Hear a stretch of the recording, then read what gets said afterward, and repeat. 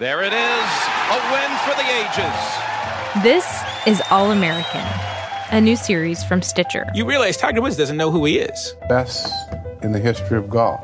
No question in my mind. And this season, we're asking, what if the story of Tiger Woods that the media has been telling, what if it's been completely wrong? Season 1 of All American premieres August 20th. Subscribe or favorite now.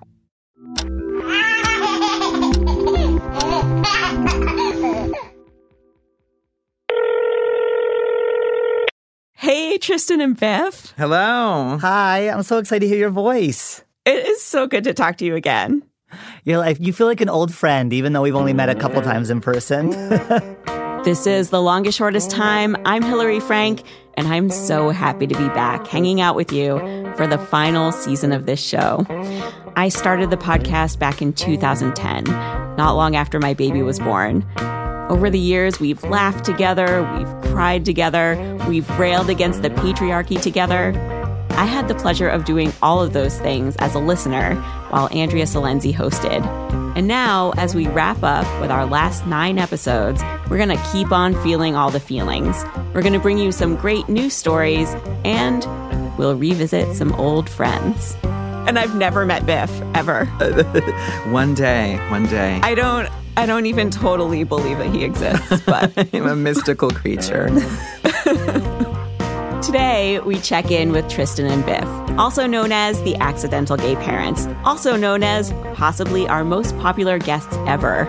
We've loved following their stories so much that we've done 5 episodes with them. This one's our 6th. If you want to catch up on the rest of the series, which I really recommend that you do, you can find it at longestshortesttime.com and click on this episode. That's episode 211. Okay, so just to catch you up, Tristan and Biff initially called themselves Accidental Gay Parents because 8 years ago, they became parents overnight when they took in Biff's sister's 2 children, Haley and Riley, to prevent them from entering foster care. Tristan is trans and has a uterus, so they were able to make baby Leo together. Leo is he's not a baby anymore. Previously your baby. Crazy. So how old is he now? Leo is 2 years old. He's still a baby. He really is. Last time we heard from Tristan and Biff, Leo was an infant, happy and healthy, but things were rough for Tristan. Our episode about his pregnancy had gone viral. It got picked up by news outlets, blogs, tabloids. George Takei even posted about it. Some places treated the story of a pregnant man with respect. Others, not at all. Tristan was being attacked in all corners of the internet, all over the world. We talked about it 2 years ago in 2017. Here's what he said. And I think that's been the hardest part, is realizing that, like, queer people, trans people, like, people hate us. People hate us. And I didn't really realize that before. And then it was like, people hate me. It's not even like theoretically out in the world, but like, people hate me and wish that I was dead. But Tristan recognized there was also an upside to all that fame. He was normalizing trans pregnancy. And I hope that soon I'll get to a place where that will feel less painful to me and more like something I can build power with other people around. Tristan did get to that power building place. And all because a woman from an organization called Family Equality heard him on this show. She recruited him to be the director of family formation, which means he helps LGBTQ folks figure out how to create and sustain families. Since our last episode with Tristan, he's traveled the country telling his story and advocating for LGBTQ families. He is rocking this job. And Biff is still rocking the at-home dad thing. Together, they also have a nonprofit that supports LGBTQ prisoners. These days, their lives don't feel so sensationalized. Leo's not the baby who came from a pregnant man. He's just a baby. Sorry, a 2-year-old. He's fiercely independent, and so I think most parents will relate to this, but he does things like, when we go load up into the car, he cannot get in the car in the door that is next to his car seat. He needs to get into the car in a different door and then climb across the car to get into his seat. It is like a thing. And it's funny because I was like, no, we're not doing this. And Biff was like, we're just going to let him do this. And I was like, really? Because Biff is usually the one who's like, no, we're not messing around. Everyone's getting in the car the most efficient way possible. So I think it's been cool to watch that sort of evolution, I guess, in Biff's parenting style. One of the sort of, I don't want to say regrets, but maybe the more sorrowful parts of having been a parent so suddenly and so early in my life, and also in a way that wasn't necessarily always joyous. It just meant that I felt stressed out, and I felt like, I had a life that needed to keep going, and it was really hard to wait for Haley to take, 7 minutes to put shoes on. Mm-hmm. And so I think one of the lessons I've definitely learned is that it's just not worth my energy to be upset or stressed out about that. It's just totally not worth it. Of course, what that means is one of Leo's favorite games is, because now we are so much more patient and just chill than I think we were with the big kids. I'll just say, okay, I need to change your diaper. You just tell me when you're ready, okay? So then he'll run into the room and he'll say, I'm ready. And then I'll stand up to go change his diaper. Then he'll run out. That's his favorite game right now, which is so funny, but also really annoying because sometimes you really actually need to change the diaper and just get out of the house. And it's not just the bathroom thing. Leo is negotiating and pushing us on every single aspect of his life. But, it's in a lot of ways, it's joyous to see that. It just means that he's feeling supported and loved, and he's doing what every healthy kid should be doing at his age. Tristan and Biff have taken to calling Leo's older siblings the big kids. Riley is 11, Haley is 9. Haley likes to pull Leo around in a pink convertible Barbie car. Riley helps Leo climb trees and reads to him before bed. So last time we talked, there was this incident where Haley was talking loudly to strangers about having 2 daddies, and one of them was having a baby. And you had to take her aside and tell her that not everybody in the world was going to be super accepting about her family. How did she take that? And is she still vocal about her family story? She took that really well. But, the truth is that, there just isn't a whole lot of, quote unquote, controversial parts of our life presently for her to announce to people. And the vast majority of people do not ask really about Leo. So she doesn't really have a chance to be well, my dad gave birth to him. I think most people just assume that Leo was adopted, or that we used a surrogate or something. Mm-hmm. So they're just, those opportunities haven't presented itself. But Haley is unashamed and really open. Last year, she got together with some friends, and one of her friends is a non-binary person. And together they advocated for a gender-neutral restroom in their school. And she was in 3rd grade. Wow. Did they win that? Yes. They put a bathroom on the upstairs that is a gender-neutral bathroom. And Haley didn't even tell us she was doing it. She just came home from school one day, and she's like, I did a presentation in class today. I was like, really? That's awesome. And she's like, yeah, we're trying to get my friend a gender-neutral bathroom. And I'm like, fool, why wouldn't you tell us? Wow. And by contrast, you had also told me that Riley did not want you guys talking about Tristan, your pregnancy, and asked for the baby to be called his cousin. How has that gone? I would say that it's better. It's definitely in a better place. But I think that's more so because as Riley is getting older, he's getting more independence, which means that we're just around him a little bit less. For example, he feels really excited about walking to school and back. So he'll leave and walk to school, and then I'll drive Haley to school. And so it just means that there's a lot less opportunity, I think, for us to be in quote unquote his life, Mm-hmm. And so just as he's grasped for that independence, I think it's just helped him get the sort of independence from us maybe that he was really wanting for a while. When we come back, Tristan grasps for something he's been wanting for a while, secretly. Don't go away. I advertisements.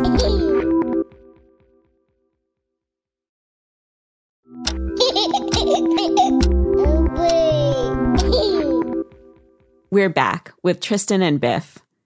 Tristan gave birth to Leo 2 years ago. And like all people who have grown a baby in their abdomen, Tristan has had to deal with annoying postpartum body changes. My hips have been just like permanently wider. Apparently, you can do some kind of like crazy corsetry hip binding thing after like postpartum because all the joints are still kind of like loose. But I didn't have time for that. I had a baby, so I was trying to take care of him. So yeah, my hips are sort of like permanently a little bit wider, which is fine. Now I can wear men's pants, so I appreciate that size wise. And then, just like more a little softer everywhere, which I think has been okay. I've been all right with that. Oh, God. Listen, my body has had more changes postpartum than Tristan's body has. Biff, tell me about your body changes. Because he's talking about wider hips, and he means instead of a 28-inch waist, he has a 30-inch waist. So Tristan started off very slim and lean. That's probably an understatement. And so like where he is now is still like really amazing considering that he's had a baby. Everybody's amazing, Biff. And I may have gained 30 pounds since Leo was born. That's accurate.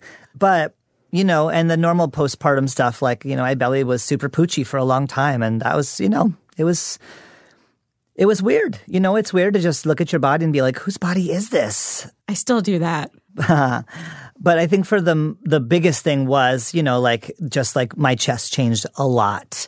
Even after like the milk part went away, like this sort of everything was stretched out and things were in a different shape than they were before, which I don't know, I had thought I would be okay with, but it sounds really trite, but I watched this TLC video about transgender people who come out late in life. And I watched these 60, 70-year-old transgender women like having to come out to their wives and families, having lived as men for all these years. And I was just like, oh my God, why would you waste that much of your life lying to people and have so many regrets? But I try not to judge other people. I try to take that judgment and then sort of like put it towards myself. What can I learn from this? And so I really started thinking, well, when I'm 60, what will I look back on and wish I'd done earlier? I was like, oh my God, why don't I have top surgery? And I tried to really think about all the reasons I hadn't done it and didn't want to do it. And it was like, I'll have to pay money out of pocket and I don't want to put that burden on my family, and I'll have to take time off work. And, what if everyone at work decides that they'd be better off without me and I lose my job? And, everyone will have to take care of me for 6 weeks afterwards. And then what if Biff decides that's too much work? All of this stuff that was rooted in fear and also rooted in my own, like some part of me that believes that like, I'm not a valuable person that people want to take care of and care about, that I'm not worth making this everyone around me making a small sacrifice so that I can be a little bit happier for the rest of my life. And once I realized that, I was like, that's stupid and I should find a way to get rid of that. But I was still I don't know. It was still really, really, really hard for me to actually do it. I want to back up a second because Tristan, over the years, you've told me that you don't really have body dysmorphia. Like you've been pretty accepting of your body. So what changed? Yeah, I mean, my body changed. It was to the point where like I had to, wear a binder or like a super tight sports bra if I wanted to leave the house and not feel so self-conscious about everyone staring at me because my body doesn't look like other men's bodies. Got it. So it was like specifically tied to a postpartum body. Absolutely. And I think the fact that I didn't have a huge level of discomfort with my body before, I now know was really inextricably tied to my physical build. Like I was thin, I was small. And so I think I could hide a lot of the things that, might have made me more uncomfortable, I guess, if my body had been just shaped literally different. Did you wait in part because you knew that one day you might want to have a baby? Nope, not at all. And a lot of people do. When you look at the data, a lot of trans gestational parents do postpone top surgery because they want to be able to feed their babies. They want to nurse. They want to lactate that way. But that wasn't a consideration for me at all. So last time we spoke, I asked you this question and you said you weren't comfortable answering it. And it's totally fine if that's still the answer. I just thought I would ask again since we're talking about this topic. Are you comfortable sharing how you fed Leo? Yeah. Now that he's 2 and thriving and everything, I can talk a little bit more about that. So I decided not to use my body to feed Leo for a lot of reasons, actually. Number one, and this may sound silly, but number one, I didn't want to hoard my biological connection to him. I don't know. I felt kind of guilty that I got to have this amazing experience of literally growing him and being physically connected to him in that way. And then when he was born, I'm going to keep doing that. Then what does Biff get to do? I had such a profound experience being pregnant and feeling connected to this little being. I wanted Biff to have that experience as early as possible. So number one, that was really important. Number two, I did a lot of research around what is the benefit of breastfeeding or chest feeding or nursing or lactating. There's no universal word that works for everyone. What are the benefits of that, both nutritionally and then for the connection? And, what I found for the connection is that actually neurologically, just doing that skin to skin and having the eye contact, that's the thing that triggers the oxytocin, both in the baby and the person feeding him. And so that meant after he was born, one of the sweetest pictures I have is of Haley doing skin to skin and feeding Leo, when he's a newborn. And in fact, we've been pressuring people so much to breastfeed and breastfeed exclusively. And if they don't, they're failing or they're just not trying hard enough. I mean, there's just so all this weird judgment and shame in that, which I just didn't want to have any part in, which is why I kept it to myself that I was using formula and not using my body to feed him, because even not telling anyone, already I was getting messages saying if you don't breastfeed, your baby will be sickly and you need a wet nurse. And I'm like, a wet nurse? What year is this? And then when it comes to trans gestational parents, because now I'm connected to hundreds, of transgender men and non-binary people who've given birth. Now, unfortunately, what I'm seeing anecdotally is extreme postpartum psychosis in people who can't go back on their hormones and are profoundly uncomfortable, psychologically in distress, breastfeeding their babies. And it's causing them such distress, but they keep doing it. I'm so glad that you were able to answer this, because I thought that was why you weren't talking about it. I thought that it was too uncomfortable for you to talk about people imagining you breastfeeding or what that would feel like for you if you were going to be breastfeeding. Yeah, I mean, and when it comes to the way that trans people tell our stories, we have to really be ninjas, linguistic ninjas, because you can't talk about some things because it literally is you pull a trap door in people's minds. And if you start talking about trans people's bodies, either genitalia or, their chests or whatever, it's a trap door. And a lot of people then just fall down this pit of questions about our bodies and our sex lives and intimacy and imagining us naked. And then sometimes that stirs up things of actually being interested in a way that makes them uncomfortable, or it makes them uncomfortable in a way that, causes them to disconnect from our stories. And I wish it wasn't that way. I wish I didn't have to be constantly, censoring myself in a way or trying to tell my story in the way that most people will understand. But I want to do that so that other trans people don't have to, that they can be a little more uncensored, I guess. Okay, back to Tristan and top surgery. Yeah. I actually went and met with a surgeon. I got a referral from my primary care provider. I met with the surgeon. I did a whole intake before I had even told Biff that I wanted to do it, because I was so embarrassed about wanting to do it. It felt so unnecessary and fluffy. It felt like I was asking him if I could get liposuction or a nose job. Biff, can I get a reaction to this? Yeah, it was totally silly to hear that, because I was not at all what?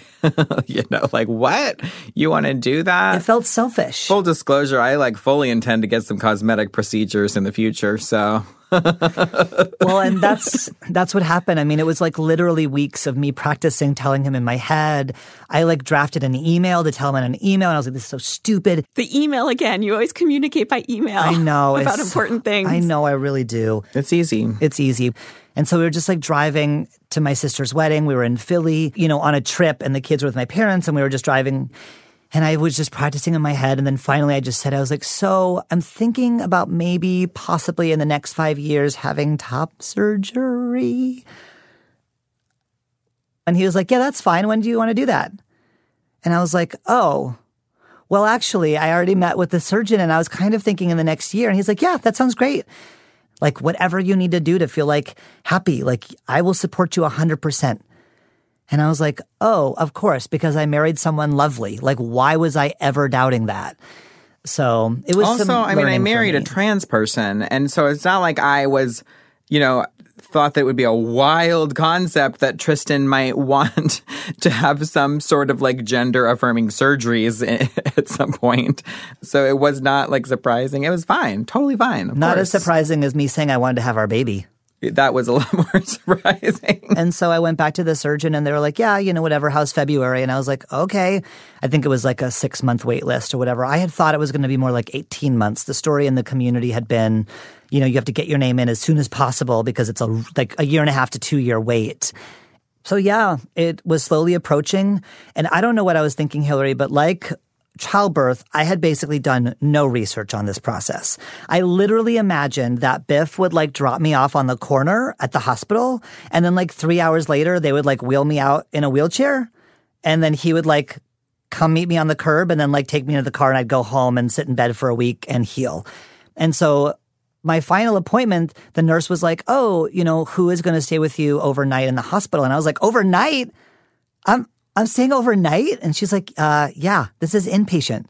You'll come in at like 7 a.m. You'll stay all night long, maybe 2 nights, depending on the healing process. And I was like, oh no, this is a little bit more involved than I thought that it was going to be. Wow. He kept being like, you don't have to stay at the hospital. Why don't you just go, you could go see a movie. And I kept being like, shut up. Like, you're going under the knife. Like, I'm going to wait in the waiting room while that happens. Yeah. And did you stay overnight? No, I did not stay overnight because Tristan was really lucid and doing really well. Yeah, it was fine. And, and we have 3 kids, so it was easier for me to go home. But my sister drove up and stayed with me, and she's been in the hospital a few times for back stuff. And so she was just like, had all the tips and tricks. She was like, oh, and the kitchen closes, from like 10 till 7. So order everything now. You never know when you're going to wake up in the middle of the night and really want, that vegetable saute or whatever. She's like, and get all the desserts because that's usually the only thing that's good at the hospital. What did you eat? I had a really good chocolate cake that was delicious.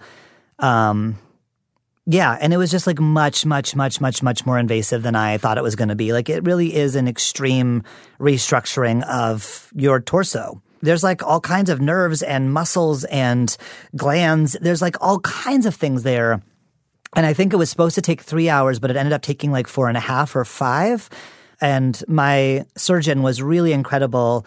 And I was like, oh my God, what time is it? And she's like, yeah, once we were done, I looked at it and it just looked like I'd missed some tissue. So I went back in so I could really get everything. So she really went above and beyond, which was great. And Tristan was like out of commission for at least a few days. Like, I thought he'd be like up and maybe like reading or watching shows. No. I was sleeping like 20 hours a day. Yeah. I was on not just like pain medication, but muscle relaxers too. Tristan says, yes, he's had friends who have gone through top surgery, and he knew they'd taken a few weeks off of work, but he didn't really know what those few weeks looked like. He doesn't deal well with seeing scars and bruises, so he had never visited anyone who was healing from top surgery. And did you allow Biff to take care of you? I had literally zero choice. Yeah, there was not, he couldn't even remember, like, I had to wake him up in the middle of the night to take medication. And I didn't realize that that's how it was going to be. Yeah, you have to take the pain medication every 4 hours. And if you don't, you will wake up in excruciating pain. Because it's not like you just do the surgery and then you're done. They have to leave these drains in. So like they're like these tubes with like holes in them that collect all of the like, I don't know, whatever white blood cells stuff that like your body's creating to heal.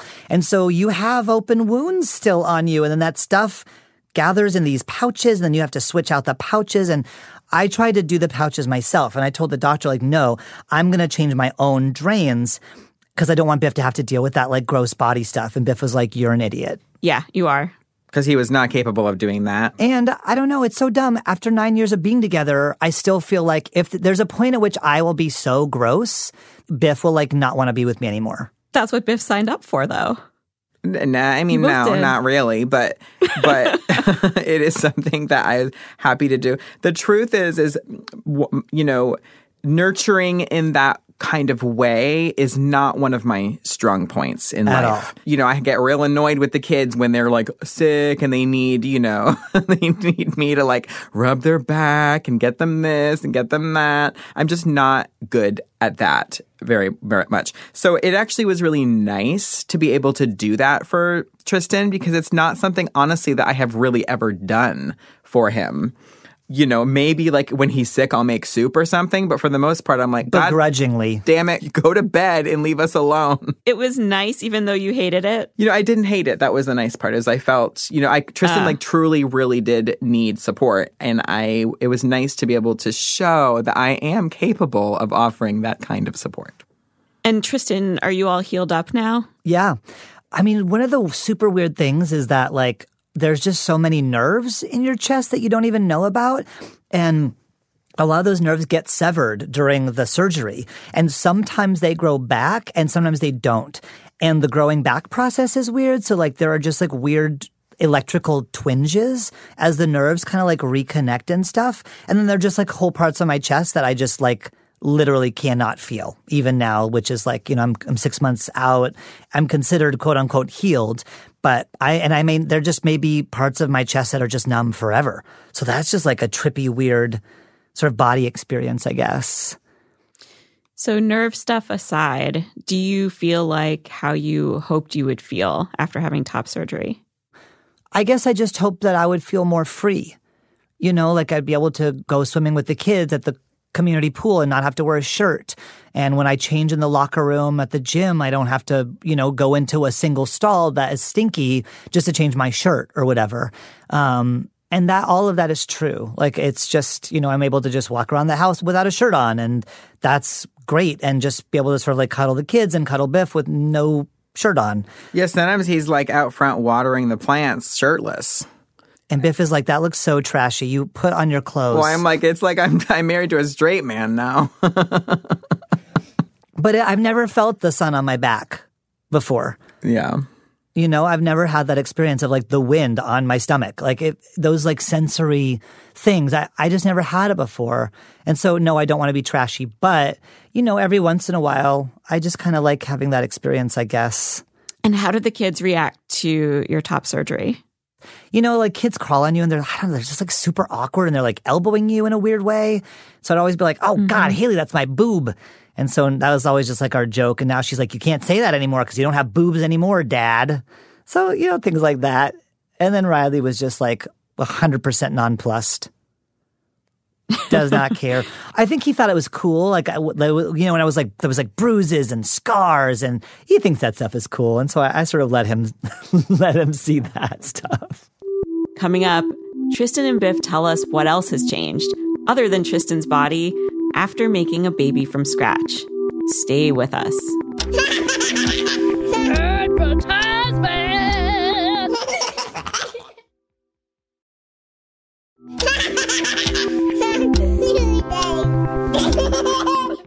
We are back with Tristan and Biff. Tristan and Biff, you have both been so open with us over the years, and we've gotten to know not just your story, but your dynamic as a couple. And I want to play you a clip from before you were pregnant with Leo. Oh, no. That I think really captures your relationship. You kind of want someone to like turn around and start to cry and like pick you up and be like, of course, I would love to make a baby with you. Yeah, but you know, Tristan has all sorts of fantasies about all sorts of things. Tristan's a dreamer and I'm a realist. So Biff, what's it been like to have given in to Tristan's dream of having a baby together? You know, Leo is just the light of my life right now. And it has been amazing. But, you know, it's been a long time ago now that I've started to trust Tristan's dreams. You know, I think we went through a period of time in our relationship and our marriage where I think it just took a minute for Tristan to trust that sometimes my realism is not me trying to rain on everybody's parade. It's me like caring for and nurturing the people around me. And then it took me a while to also see that Tristan's dreams were not always these just extravagant, ridiculous things, but they were the path to joy and happiness and adventure in my life. Because Lord knows I was not going to pave the way for that, I guess. And you have clearly said on this show before having Leo that you didn't believe in bringing new children into the world when so many kids need adopting. How do you feel about that now? I still believe that. I mean, I don't regret the experience. I understand completely why people, want to have this experience. So I don't blame anybody for that. I get that. At the same time, there are a lot of ways in our lives in this world where we let emotions or we let the quest for an experience get in the way of practical and real solutions to the real struggles that we are all facing. And one of the struggles in this world is that there are kids everywhere, all over the place, that are not treated well, that do not have families. There are kids that grow up, they become teenagers and then grown-ups, and they go into adulthood without having that sense of belonging. And that, to me, having at one time in my life been a queer person who felt that I didn't belong is unacceptable. It's something that we should come together and we should solve. And one way to me, pretty small contribution that most people can make is when you want to be a parent, find a kid that needs a parent and do that. The first time you became parents to Haley and Riley, it was so sudden and unplanned. And the last time we spoke, you talked about how it was different with Leo, that you were able to plan ahead. You got a crib before he came home. What other differences, if any, have you noticed now, starting with a kid from infancy? It is totally different. So I can say that off the bat. I'm going to try not to cry when I say this, because every time I talk about this, I start to tear up. But sometimes it makes me really upset or makes me feel like a deep sorrow that I didn't get to, to be there encouraging Riley to take his first steps. And, and I've got to do that for Leo. And so just knowing the history and having built the connection with Leo from birth, it makes the relationship easier and smoother, for both of us. And it makes me really feel really sad that I wish that I could have waken up in the middle of the night and fed Riley and Haley and, and changed their newborn little diapers and seen and adored them in the hospital. And so for me, the difference is in that kind of stuff. And it doesn't change the depth of my love for them. It just really means that there wasn't a ton of, honestly, there just wasn't a ton of joy in the beginning. And I wish that there could have been. There's tons of joy now. There's not this struggle or this hard circumstance surrounding us caring for Leo. And that's wonderful. Every parent should get that experience.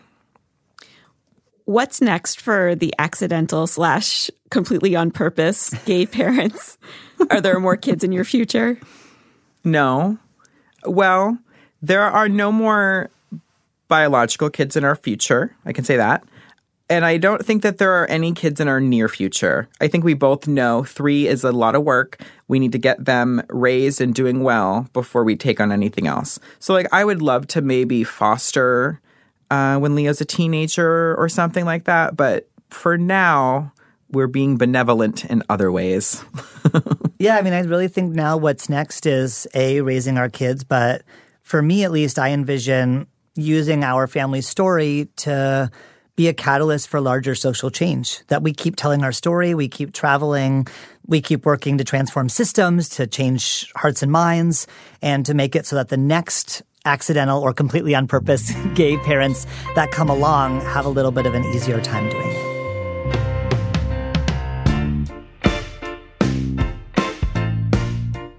Man, I'm going to miss talking to these guys on the regular, but we're going to keep in touch. And you can too.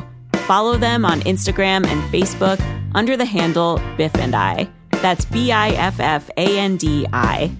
This episode was produced by me, Hillary Frank, with Elizabeth Nakano and Jackie Sajiko, who is freshly back from maternity leave. Welcome back, Jackie. We are edited by Peter Clowney. Our engineers are Pete Karam and Andrea Christensdottir. Our music is performed by hotmoms.gov. We get editorial support from Antonia Akatunde, Anne-Marie Baldonado, Reka Murthy, and Julia Wang. Special thanks to Josh Millman. Next week, on The Longest Shortest Time... Drowning, choking, death, stupidity, talking, sickness, and kidnapping, because that was real big in the 80s. Everybody was talking about kidnapping. All the fears that inspired the most popular children's book right now. Graphic novelist Raina Telgemeier will join us. You do not want to miss this episode. Your kids don't want to miss this episode. Subscribe to The Longest Shortest Time on Stitcher or wherever you're listening right now.